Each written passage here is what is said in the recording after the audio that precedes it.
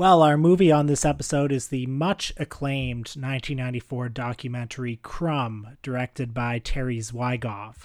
Its subject is the legendary American underground cartoonist Robert Crumb, who signs his work simply R. Crumb. And a little context for those who don't know him, as Crumb notes early in this film, he's probably best known to the layman for three things: creating the character of Fritz the Cat, who was adapted into a notorious film, coining the phrase "keep on truckin'" and its associated imagery, as well as for designing the iconic album cover of Janis Joplin's Cheap Thrills. And because of these things, he's commonly associated with the 60s and its counterculture, but that's not exactly representative of his work. In fact, in his interviews in this film, he seems quite down on a lot of the culture surrounding the counterculture. He's a big fan of like Dixieland jazz and old blues, for instance, not very into the rock scene. Much of his work is crude and provocative and sometimes downright pornographic. A lot of it is confessional and autobiographical. He often lays his sexual fantasies on a slab for the world to see, no matter how ugly they may be. And a lot of his work could also be described as being social satire of a truly fearless kind, going to some of the ugliest spots in the collective American unconscious. He's not hard up for defenders. The art critic Robert Hughes is in this documentary, and he calls Crumb the Bruegel of the second half of the 20th century, while also noting that there was no Bruegel of the first half of the 20th century. He also compares him to Goya. But Crumb has also, of course, been subject of controversy for the 50 years, 60 years now, probably, that he's been active, from people who regard his work as racist, sexist, self-indulgent, and merely pornographic. This documentary positions Crumb as someone for whom art was a form of therapy. He came from a seemingly ordinary, on the outside, post-war family in New Jersey that was nevertheless deeply dysfunctional.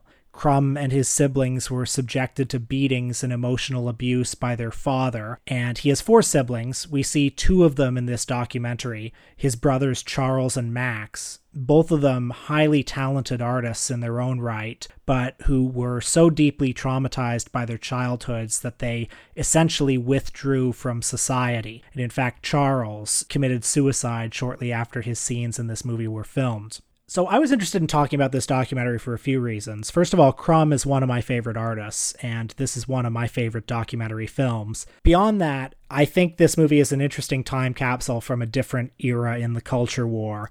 It premiered in 1994, was released in 1995, and the 80s and 90s were a time when a pornographer like Larry Flynt could be celebrated in a big-budget Hollywood movie as a free speech hero. It was a time when a gay artist like Robert Mapplethorpe would be protested by the Christian right. And now the question of whether or not an artist has the unfettered right to express whatever they want, no matter how ugly, has been complicated, and the battle lines of the debate are no longer quite as clear as they were at the time.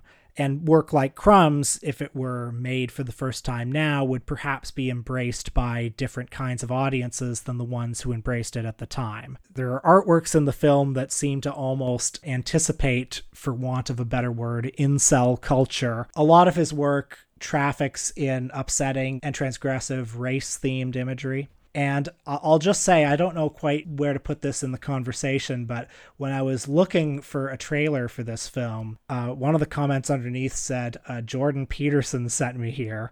So clearly, at some point or another, in one of his thousands and thousands of hours of lectures that you can find online, he spoke approvingly of Crumb in this documentary. That actually kind of surprises me. I feel like Crumb would be pretty unfashionable today among both liberals and conservatives. So the last time I watched this movie, I think I watched it with you actually, maybe 4 or 5 years ago. And something that I remember you saying when we watched it that I've kind of kept with me over the years.